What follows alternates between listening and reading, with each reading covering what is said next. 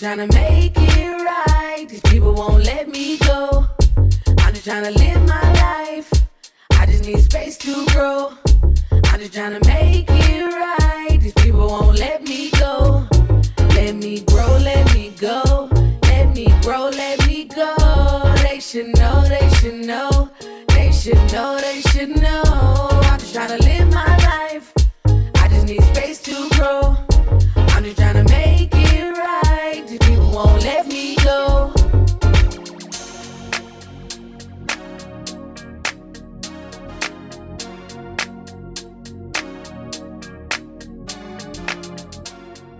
Welcome to The Tea with Bree. I'm your host, Bree. Thanks for listening.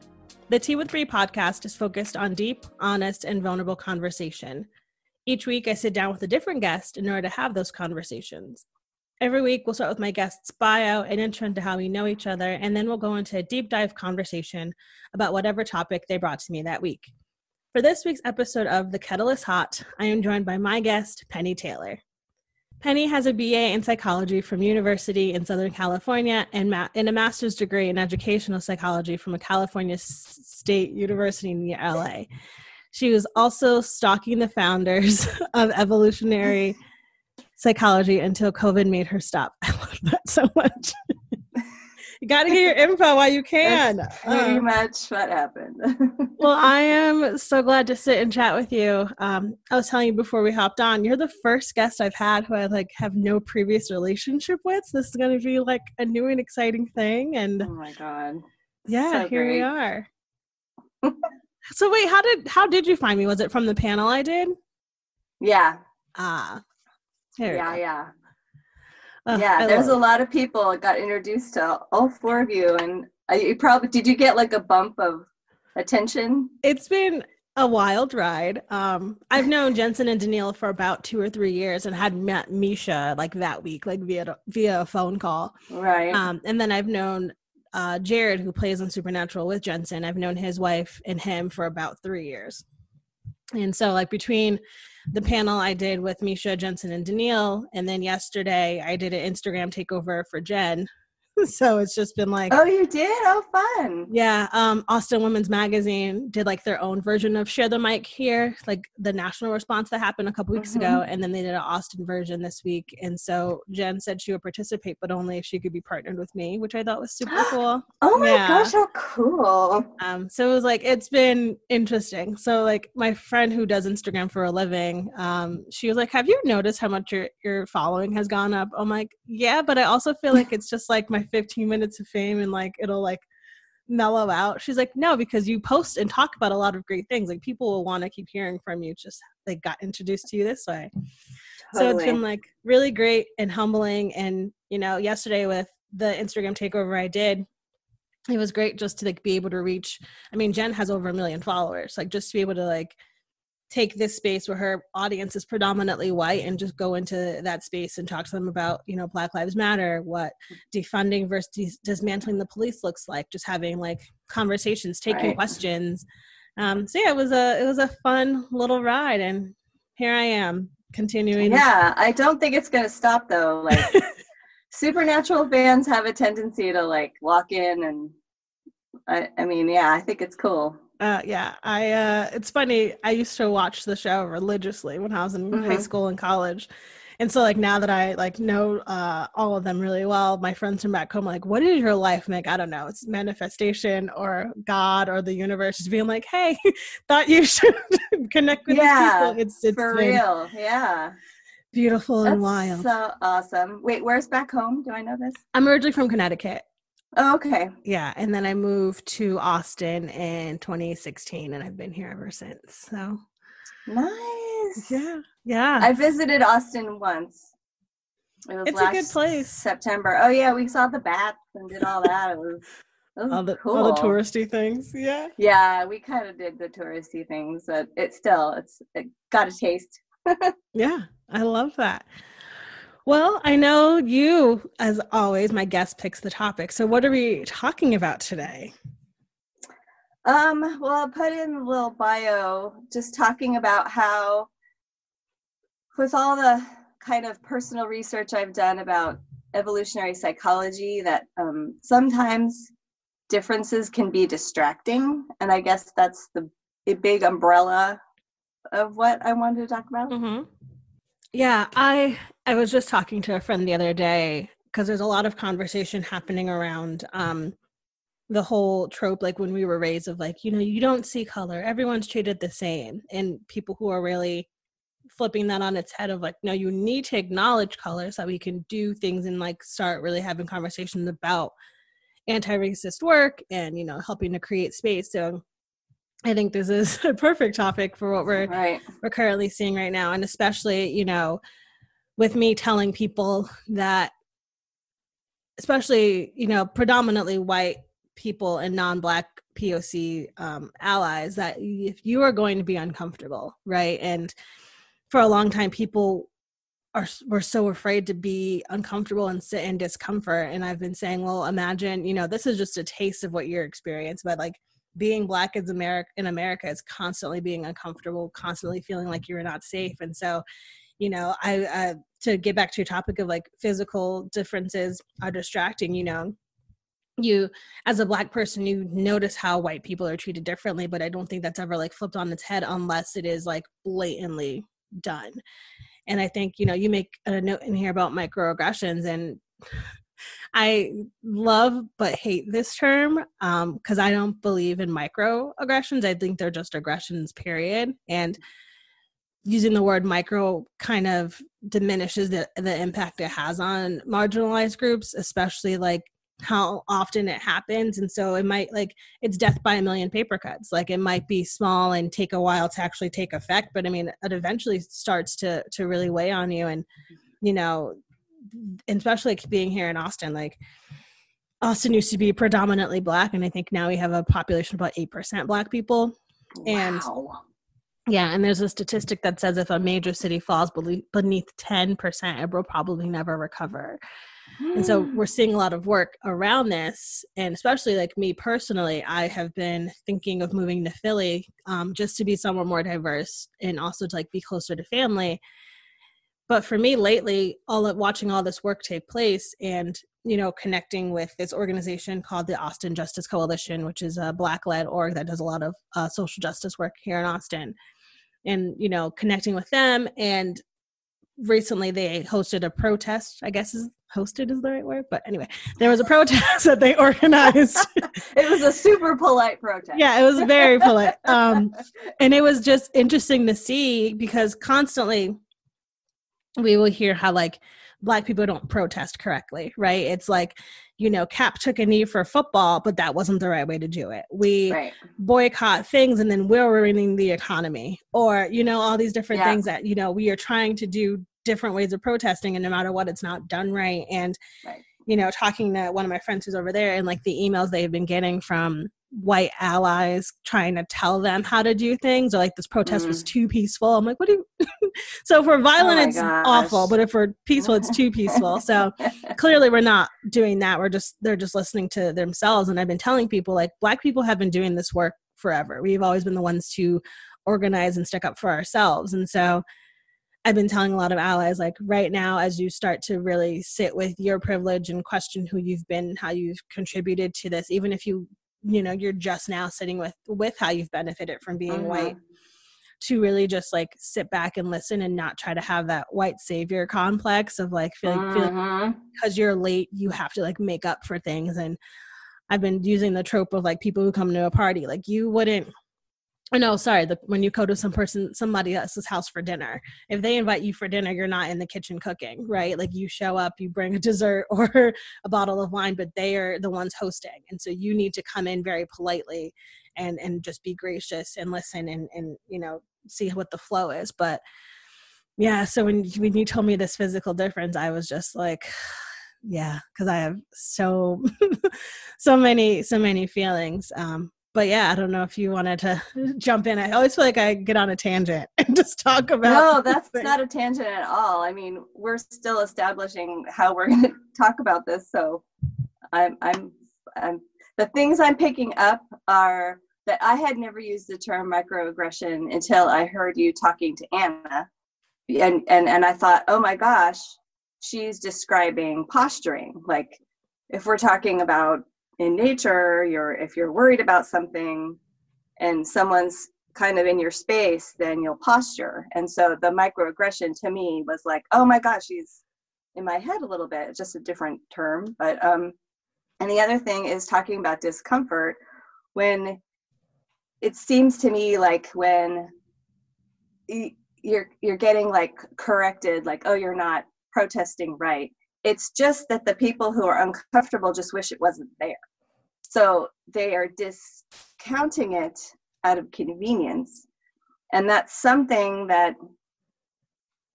certain groups of people, I think, do automatically, instinctually, just to simplify things, because that's how we did it hundreds of thousands of years ago. Like I not very many people agree with me, but I think that we do sometimes think like we used to, like when we were first figuring out how to be humans.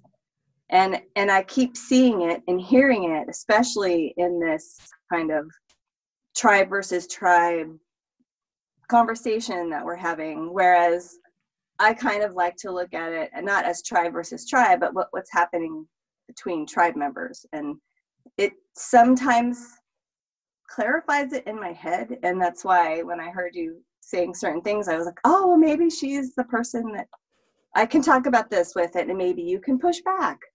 And I mean, these are ideas that I've only had for the last, I don't know, year or two because of all this research I'm doing. But honestly, it seems to simplify a lot of this noise. And I don't mean to call it like discount culture or anything like that, but it is just kind of a layer of stuff. Does that make sense? Yeah, it does. And as you know, the note you made about discomfort, and you know, I think about it as like I was saying before, like Black people are used to being uncomfortable. Like we're never comfortable. We are never able to relax or take a breath. Like we're really not safe anywhere. And I've been having that conversation with people, and you know, one of my closest friends, she is white, and so she's like really trying to be a better ally. Like she's been involved with like LGBTQIA issues for a long time, but now like really focusing on how to be a better ally to Black people. And so we've been having a lot of conversations, and we talk very often. And she's like, I am sorry that I am always coming to you for answers. And I always say, like, I would rather you ask me than never ask anyone and you look bad or do wrong. And like, I would rather us be uncomfortable. But like, talking to that of like people who discount the discomfort in how people say it, like at protests and things, it's because they aren't used to being uncomfortable. Because the baseline is that white people should be comfortable wherever they go. And so as society, we have all these things set in place systematically so white people can and have continued to have this realm of white privilege. And so now we're asking white people who have never had to do this work to look at their white privilege to now do that. And so, you know, it's like the thing about like never talking about race or politics because it would make other people uncomfortable. And I think of it like, no, it was put into society because I think if the people in power knew that these groups were having these conversations, it would flip things on its head. And we are now really living through that of having, like you're saying, pointing out the physical differences, asking people about their experiences, asking white people to be uncomfortable and sit and do the work of reading White Fragility, or, you know, diversifying who they follow on social media and reading books and all these other things of, you know, don't just talk to people who look like you. Don't just read books that are written by people who look like you. Literally going out and getting different forms of information so that you can learn. And I think that's a thing too, like, my personal experience is that, you know, a lot of white people feel like no matter what, they're always right. And so having that conversation and those pushbacks of being like, you don't know what the Black experience is like, so don't try to tell me what I should be feeling. Right. And a lot of, you know, energy around that. And, you know, I recently got furloughed from a job where I was the only Black person there, and really feeling like there was no boundaries and that I didn't have a right to say I needed boundaries. Like they wanted me to read emails at like 6, 7 o'clock at night and respond to them. I was like, I have a boundary. And, you know, that gaslighting of like, well, you know, this job is so important and we should feel so honored to work here. And I'm like, it's a job. Like I can find another job. Like, right. Like it is not my life. I do not live to work. I work so that I can live, right? That whole trope. So yeah, as we continue to do that, that's where my brain went of like, you know, I am seeing a lot of a lot of white people finally sitting in discomfort versus running away from it. Yeah, I think it's really important. And I think it has to do with experience too. Like I'm trying to simplify everything, and I think I'm driving my friends crazy because they'll like talk about something and I'll be like, it's just not that complicated. So to me, what that kind of seems like biologically, if you want to call it, is that just a lack of experience. Like white people are generally, because they're in the position of power, used to having things go their way. And I mean, I totally am used to things going my way. And I think what happened with George Floyd is that you saw him as a human, not a Black person. He was begging for his life. I mean, it's still, but the problem, it's not a problem, but the issue, I'm just going right down into this, aren't I? That white people or anyone could see themselves in his position. He needed $20. He needed to breathe. He was denied that. And I think people could see themselves as needing $20 and being put in an unfair position. And then, so I think it's almost past the issue that he was Black. Do you know what I mean? Like, I don't mean to sound disrespectful, but yeah. You know, at a human level, it's like, I could have been that person. And now all of a sudden we're like, oh no, like it's almost a fear response because that could have been anybody. Does that make sense? Yeah, that's a good point. I mean, I've been talking to a lot of friends since this happened, a lot of white friends who I've known for years, who all came to me and be like, I get it. I finally get it. And I'm like, how are you just now getting this? Like, you know, the fact that I am Black, it should be a constant fear of yours that I could be killed just for being Black. That's what it comes down to, right? Like racism, prejudice, like just for me being a Black person, I could walk out my house and someone could fear for their life and kill me. But, you know, you bring up a good point of like, I didn't think of like the humanizing of it because I'm just like, as a person of color, I see all people as people. Like, I don't need to meet an immigrant to know that I want immigrants to get to our country safely and have every right. Or I don't need to meet a person who is disabled to know that I want everyone to have, you know, the proper accommodations, right? So like for me, I was like, I don't get why you have to see a Black person die to realize that you want all Black people to live. So what you're saying, like this humanizing is like they were finally able to put themselves in those shoes. That's very interesting for me because, you know, again, I come from a background of social work. So for me, I'm automatically like, no, I feel like equity, equality, all those things should be base level. Everyone should feel that. Mm-hmm. But like you're saying that is just like really opening my eyes to some things of like, well, it's such a humanizing thing of like we should all have the right to air and to be able to get what we need, and it shouldn't, you know, you shouldn't be murdered because you needed $20 or you know, because you know all these things. And so like that's very fascinating to me because I was so frustrated and angry and annoyed with people. I'm just like, how are you just getting this? And then I mean also like all of us being inside because of the pandemic, and you know, for those of you who did watch it, I still have not watched it because I don't need to see it. But you know, those people who are like, I need people to see this to understand it, and I'm just like, I don't get that. But like your viewpoint of like as a white person coming from that of like it was very humanizing for that group of people is interesting. I didn't watch the whole thing. I couldn't. It was too disturbing, and maybe that makes me less of a person, but I just knowing what happened and seeing the bits I did, I was like, done. The message sent. Let's move on. Like, part of me doesn't even feel right going to protest either, because I don't know, just feels kind of disingenuous. I don't know. And plus, there was also like the mix when they did it in my city. There was a real push for the defunding the police. And I was actually worried that the message, Black Lives Matter, was going to get lost. And I didn't want to be not only, in with a bunch of people in a crowd who may or may not be wearing masks, to go there and have the message be diluted, I guess. I was worried. So I didn't go. But I don't know. It's kind of a weird place to be. Yeah, I've been telling people like those are all like not wanting to go to a protest because you are afraid the message is going to be lost, and because we're still in the middle of a pandemic is totally valid. But there are still other ways that you can show up, which I think like you having this conversation with me, or like I've had other friends who are immune compromised who couldn't go.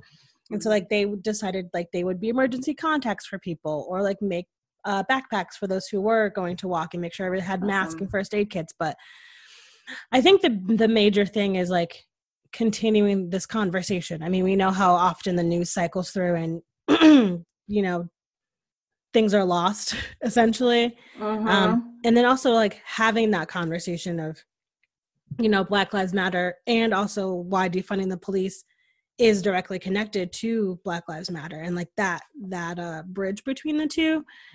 Because I think, even yesterday when I did the Instagram takeover for my friend Jen, a lot of people were like, what's the difference between defunding and dismantling? And there's a really great article talking about Camden, New Jersey, because that's where they dismantled their police versus other cities who are defunding the police.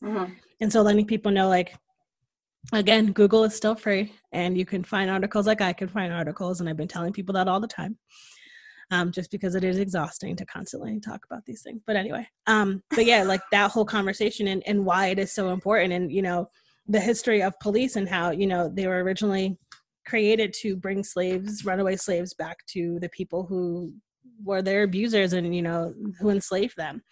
And so I think a lot of people now are like finally realizing how also like whitewashed history is, and, how often you don't learn about Black people. I mean, aside from like the few that like, for lack of a better term, slip in, like Martin Luther King and Malcolm X and Rosa Parks. But I've been telling people, literally, if you Google today in Black history every single day, you'll learn something new that you did not know, because our history has been so erased. And yeah, there's so many I know there's so much we could talk about. There's just so much. Ridiculous. But yeah, I'm going to talk about, sorry. Oh, no, go ahead. I was going to say the news cycle thing. I am frustrated with media in general all the time, because I've talked about this on a couple of podcasts, is how the easy message, the message that gets them attention, are the messages of competition. And so I'm really worried that the issue with George Floyd is going to become a cycle, and people just accept it. And it bothers me, because I'll hear something like that's it's something with competition, and then when the competition is gone, the story isn't interesting anymore. And I don't think it's not interesting to the average person. I think it's not interesting to the people who are trying to make money off of sharing information. And I think at some level we're more just biologically interested in conflict or status or things that are, active or exciting. I don't know what the word is, but I think it's unfortunate. And that's why things kind of, I don't like that there is a cycle, but it seems like there is, because less people are interested in stories that aren't tantalizing and it bothers me so much. Well, I mean, if we think about it, like, I've been telling this to people too, like George Floyd wasn't the first Black person to be murdered by police, right? But we see how much momentum it is getting right now because of, the current state that we are in. And like for not to sound awful, but like there was really nothing going on besides COVID. So yes, and people are stuck in their houses, forced to think about this person. And there are a couple things that worry me, like what if it had been normal life and this happened? Would it have gotten so much attention? I'm not sure. B, what if he had been, had nothing but a string of expletives? while he was being murdered. Like, Mm-hmm.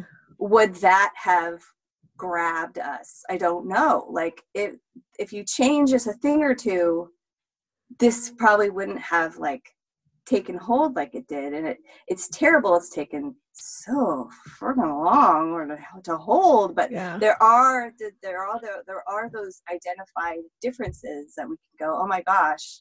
And hopefully there's the momentum, but I just, the cycle thing bothers me. I think right now also, like, I saw a video last night of like one of the officers that was there when he got murdered. Like, he was like out on bail walking around like grocery shopping, also not wearing a mask, but I'm not even gonna talk about that at the moment. Yeah, that's a whole different story. But then if we continue, like, you know, Black Lives Matter, the whole movement is literally about all Black lives. And so like we still are, you know, Breonna Taylor, she was murdered in her home by police, but you know, Breonna's law now exists that there's, you know, there's no more no-knock warrants in where she was from. But the law is in place, but the people who killed her are still not arrested or, you know, being held accountable. So like, I don't think that that's going to go out of the ether for a while until those police are brought to justice. Because like the way she was murdered and if you haven't listened to her mother talk about everything she had to go through to even find out that Breonna was dead, it is heart-wrenching. And I only listened to about half of it because I was just like, it was, you know, at one point they were like asking if she had any enemies when they knew the police killed her, but like trying already like to put these things in place. Deflect. Yes, exactly. But then also, like, if you think about the number of Black trans people who are murdered in this country, or, you know, all these things about how there's still, you know, even if George Floyd didn't happen, there were still so many other Black people who are continually killed by the police. I don't think the momentum's going to stop. I think the news cycle may stop talking about it, but I don't think in actual society it will. I hope not. I really, really hope not. And I think it's because a lot of like, and I've said this before, I think it's because a lot of white people care now, right? Like we know that Black people are only given so much time, period, anywhere. So like all of these like white people, white celebrities, you know, big organizations who are, you know, stepping up, and all these companies who are making statements, and all these other like big companies and their staff who are getting called out. Like if you think about Adam Rappaport from Bon Appetit and like that whole situation, and, you know, all these companies really doing the deep dive into how have we been complacent in racism? How have we not worked toward being anti-racist? How can we do better in the future? I'm interested in seeing how things change, like once we get back to quote unquote the new normal of going back to like work, if COVID ever slows down, wear your masks, wash your hands. But yeah, I mean, I totally hear you about, you know, that 24-hour news cycle. I mean, if we also think about, you know, this year's an election year, and politics are really going to pick up soon. And, you know, I hope that these are really big questions that we get to have conversations about, because I'm interested in hearing how, you know, the candidates talk about that. And so, yeah.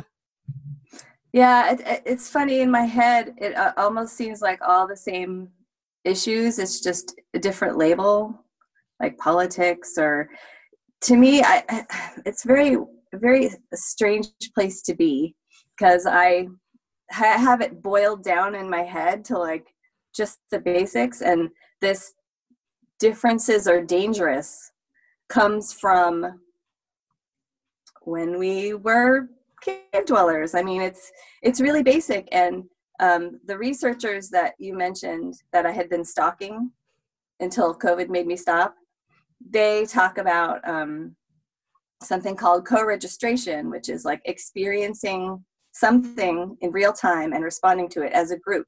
So you have this sense of reality, like that is what happened.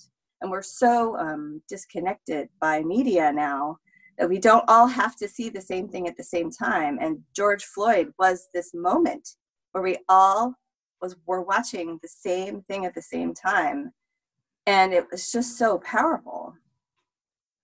And that differences can be distracting, because like when you're talking about politics, there's two tribes. There's Democrats and Republicans. And anything outside that label suddenly becomes dangerous or different. Like, I don't know how to respond to this. And if you're a white person that doesn't hang out with Black people, and suddenly you're with a bunch of Black people, like I went to I went to a football game in Los Angeles. I was dating someone who didn't live in my hood and went to a football game. I think there were probably 10 people there that were white. And I did feel on edge. And I'm like, why?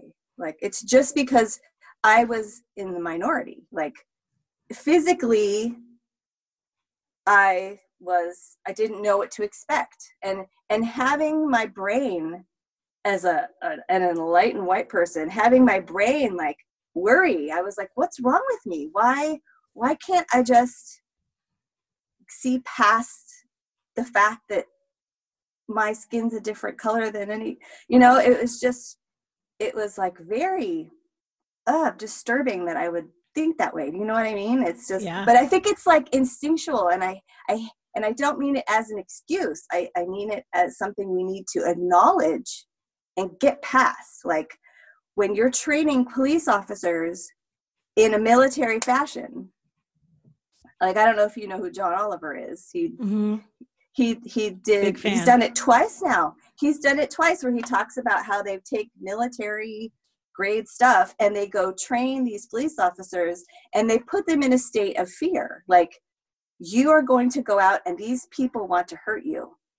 And so they go into a situation like a protest and they're expecting something, and then they start seeing it because they expect it. And I'm not trying to make an excuse for any police officer. It's just that we're not acknowledging that we have these fear responses, and we shouldn't.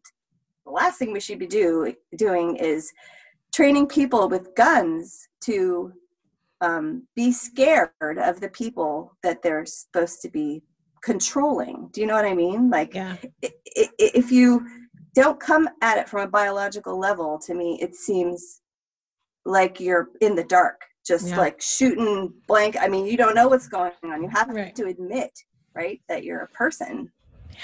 Oh, there's so much I want to unpack there. Sorry. No, you're good. So if we go back to like you talking about being at this football game and you being uncomfortable, and it's because you were one of 10 white people in a predominantly Black / people of color space. And, I was a woman recently reached out to me on Instagram, and we were having a conversation about like this stereotype or this like thing she heard about, growing up of like, don't date Black men because they'll love you and leave you. And, all these other things she heard. And so I was unpacking that with her. I was like, let's talk about why stereotypes exist and, systematic racism. And so if you were taught your whole life that Black men are predators and here to hurt you and here to kill you and all that other stuff, you will grow up thinking that. Whereas, these things are put into place again so that we don't have conversations with each other, or like, the whole difference between like Republican and Democrats of like, if you believe this and only this can be conservative and racism, and only this can be Democratic and liberal, like putting us in boxes that we don't have communication with each other, which we hear and learn and then internalize, and then automatically, the minute we hear someone is Republican, like, well, we're not going to have anything in common, so what are we talking about at all? And so like with me, especially having this show, I've had friends, growing up in Connecticut Connecticut is very liberal and progressive, and I use air quotes, but I mean, no matter where you live, there are always people who believe differently than you. And I've mentioned this before on the show. It didn't really click for me until I was in like 6th grade. And I think it was Bush and Gore were running at the same time. And we were like learning about voting and what that meant and what that looked like. And, we had the whole thing, like, raise your hand if you would vote for President Gore, and then raise your hand if you would vote for President Bush. And I was like, oh, obviously, like, we all grew up together in the same town. We're all sitting here in this classroom. We all, have these similar, we're all in the similar area. We're going to all vote the same. And then seeing that, we had people vote for Gore and then people vote for Bush. And that was like my first time being like, oh, like, you can literally be raised in the same area of town, be sitting in the same classroom, and like have different opinions. And so that's kind of like where my little baby brain involved in politics 12, brain started. That's pretty old. I mean, that's pretty old. They say like by 3 or 4, like where you stand. But I think it was like based on your resources. It was probably like finally like but like people actually Wow. talking to us about politics though, like, right, like we are That's taught cool. the difference between those two things, but like having a conversation about politics and, you know, having people in my classroom and in my school who were my friends who like voted differently than I did. I was like, oh my God, how are we friends? Like that's like when it first started to really click. It's such a simplistic thing. Like you want things to be simple. You want things to make sense. And we're desperately trying to do that. And we're using all the wrong cues. Mm-hmm. Yeah. So that was like my first one. And then the whole thing about policing. And I have so many topics about the police. And I want to, again, point out that like I have family who are police officers. Like I have feelings about the police. I also know that they are necessary up to a point. Like I for one, believe in like reallocating funds, which I think is the easiest way to think about defunding the police, is like giving money to different things that will help the community more, in my opinion.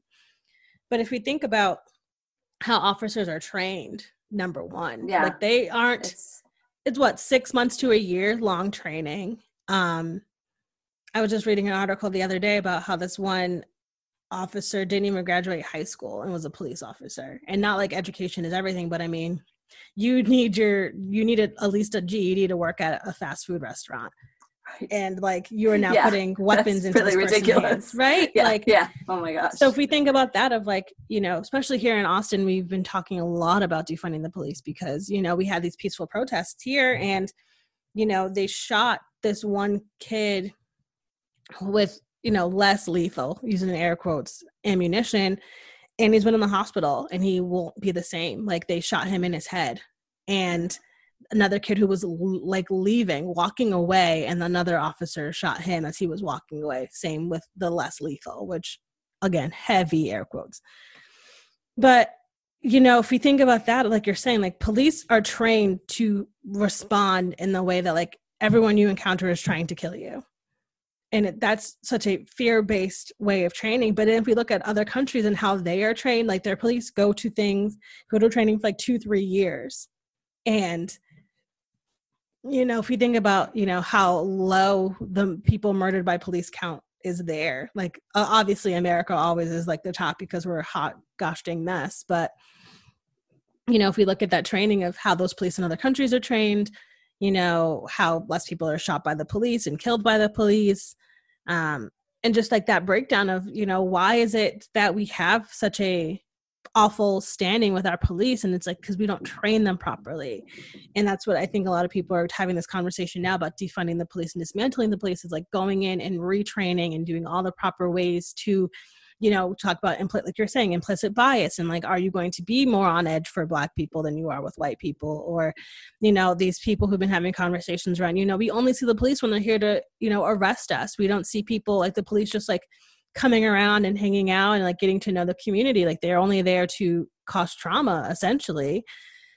And so, I mean, as we continue those conversations too, I'm just like, that's like my dream, is that the police can be people who are there to help, because we have other people like social workers and, you know, can put, you know, EMS, you know, give more money to that. Like if we put more ambulances in place, and, you know, people who live in Austin, I want you to look up how many ambulances we have in our city, because it's not as many as you think it is. And it's because a lot of the budget, like the Austin Police Department gets like $400 million a year. Like their budget is $400 and something million. But then we look at like, you know, efforts around, you know, combating homelessness. If we took 8% of the police department's budget, we could alleviate homelessness in Austin. 8%, a single digit percent. That's so ridiculous. And could house everyone, you know, give resources. Someone was saying we have kids out here who have student lunch debt, but we have police departments with so much money. We have kids who are going to bed hungry. We have parents who can't afford to be on to get a bus ticket. Like, you know, there's all these things in place because we put so much power in police versus power in our people. And not saying that police aren't people, but like, tangent. The whole thing about Blue Lives Matter, and I've been saying this to people for years, is like, you choose to be a police officer. I do not choose to be a Black person. I cannot change the fact that I am a Black person. You can go to work and put on your uniform and be a police officer, and then take that off, and then, you know, not and be off duty and not be a police officer. But then we also look at like people who are like how Black officers versus white officers are treated. Like there's still like those systematic things in place to have racism perpetuate everything else. Like there's so many conversations we need to be having when we talk about police and training and, you know, the things that are going on behind the scenes. But yeah, but I think it needs to include a conversation about why you want to be a police officer. Mm-hmm. And I know that they have psychological tests, but I doubt they're evolutionarily psychological. Like, it's such a strange thing that humans can be so smart and yet not pay attention to where we've come from and our history, and even recent history. Like if we're talking about police, they used to be beat cops. Like they knew the people in their neighborhoods. Like what is wrong with that? Why does history seem so passé? Like, well, we used to do it that way. And there are some elements that would be useful if you knew that, you know, if I'm a officer of the law and I knew most of the people in my neighborhood, what's wrong with that?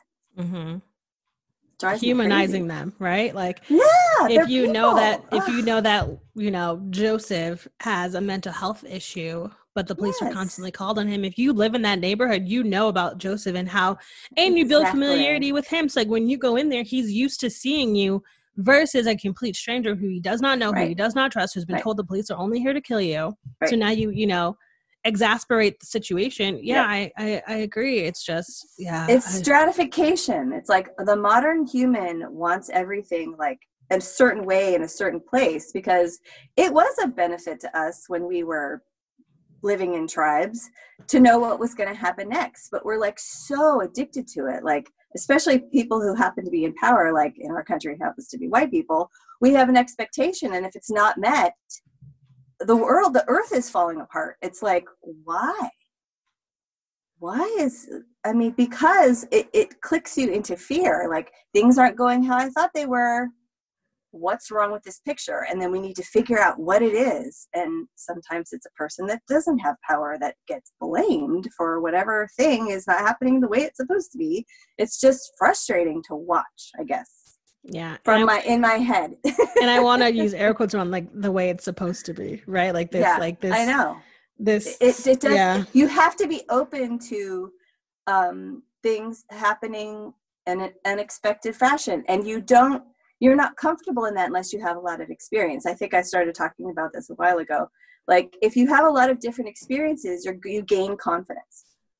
And that ultimately is what kept us alive as cave dwellers. Like you experienced a lot of things, and in any situation you felt confident. And if you are isolated or you only do certain things, like in your bubble, if you're in your balloon or your bubble and you're breathing the same air all the time, it gets a little stale. Get out there and like try something new, and don't be so concerned with making sure that things are predictable. Yeah. But that's kind of like we're programmed to do that because we feel safer when we know what's going to happen. Yeah.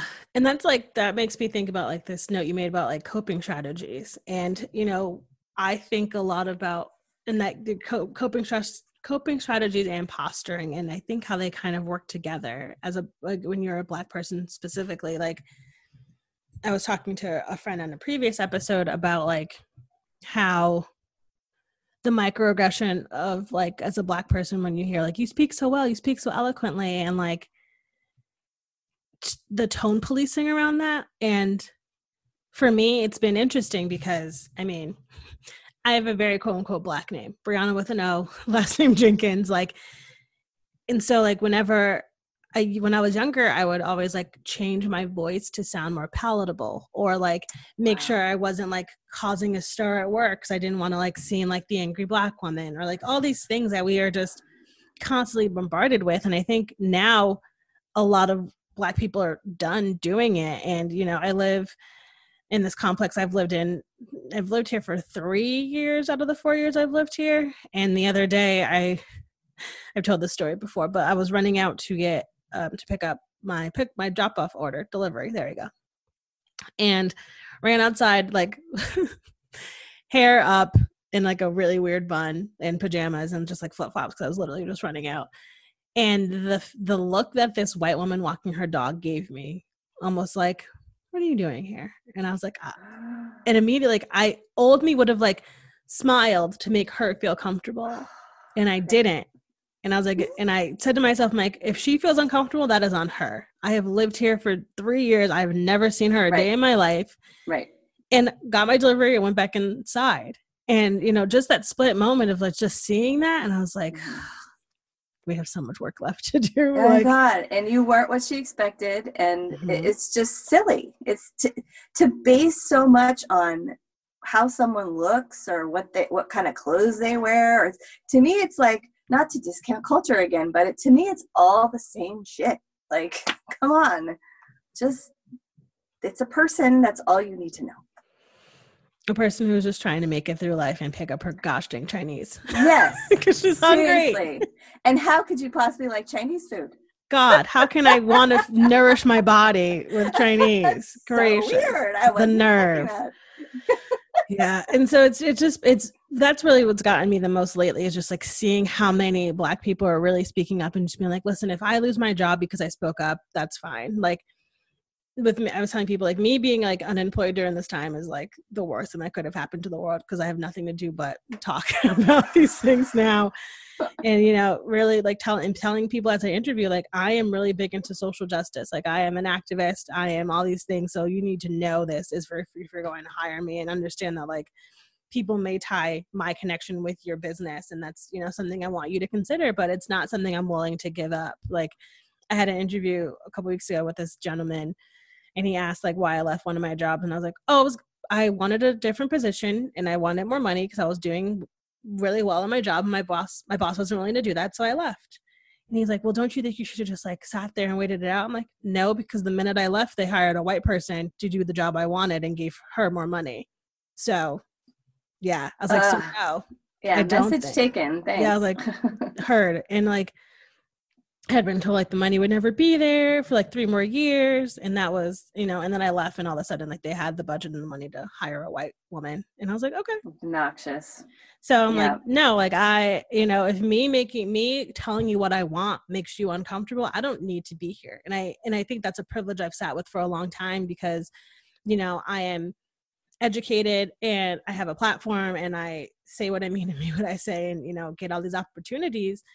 And so like my privilege is like, even if I don't have a full-time job and get to do activism or what have you part-time or what have you, I'm not willing to go back into what society told me I needed to do to make white people comfortable. And right. I think we're seeing that a lot right now. Like that's like the new coping strategy, is like, I understand that I may never work again, but even if I am unemployed and, you know, the world becomes a better place, I can live with that.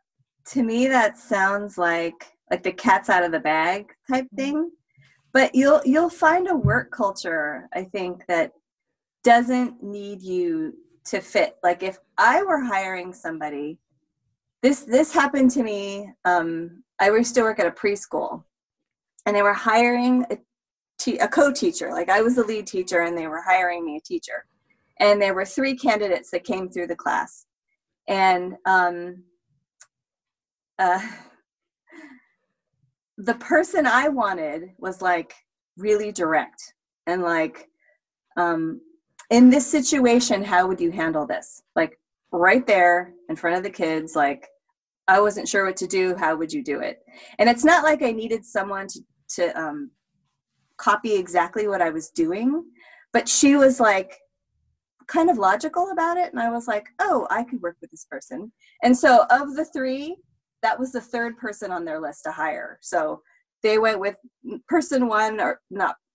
Anyway, my choice was not the one that was picked, basically. And I think it's so strange because a work culture is very stratified in my head. Like you have a boss, you have an assistant, everyone's supposed to like fit in a certain place. And if you have a person who's like, I don't know, like, it's kind of a scary choice. Like you're saying, I am not going to totally behave. And so maybe that's like, it's a put off, but why should it be? Because don't you want innovation in your, if people that are so dependent on status, to me, is a signal that they're scared. Like I put in my head, I have this idea that everyone is either in trust or fear. And so there's a continuum. And depending on the situation you're in, you're either in trust or you're in fear.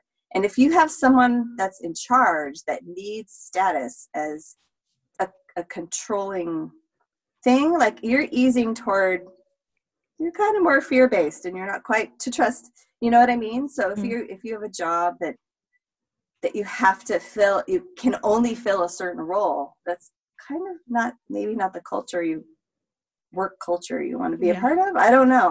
No, yeah. Yeah, I think about, other jobs where I have, been the only Black person there and had to like do some anti-racist work and having those conversations and how exhausting it's been.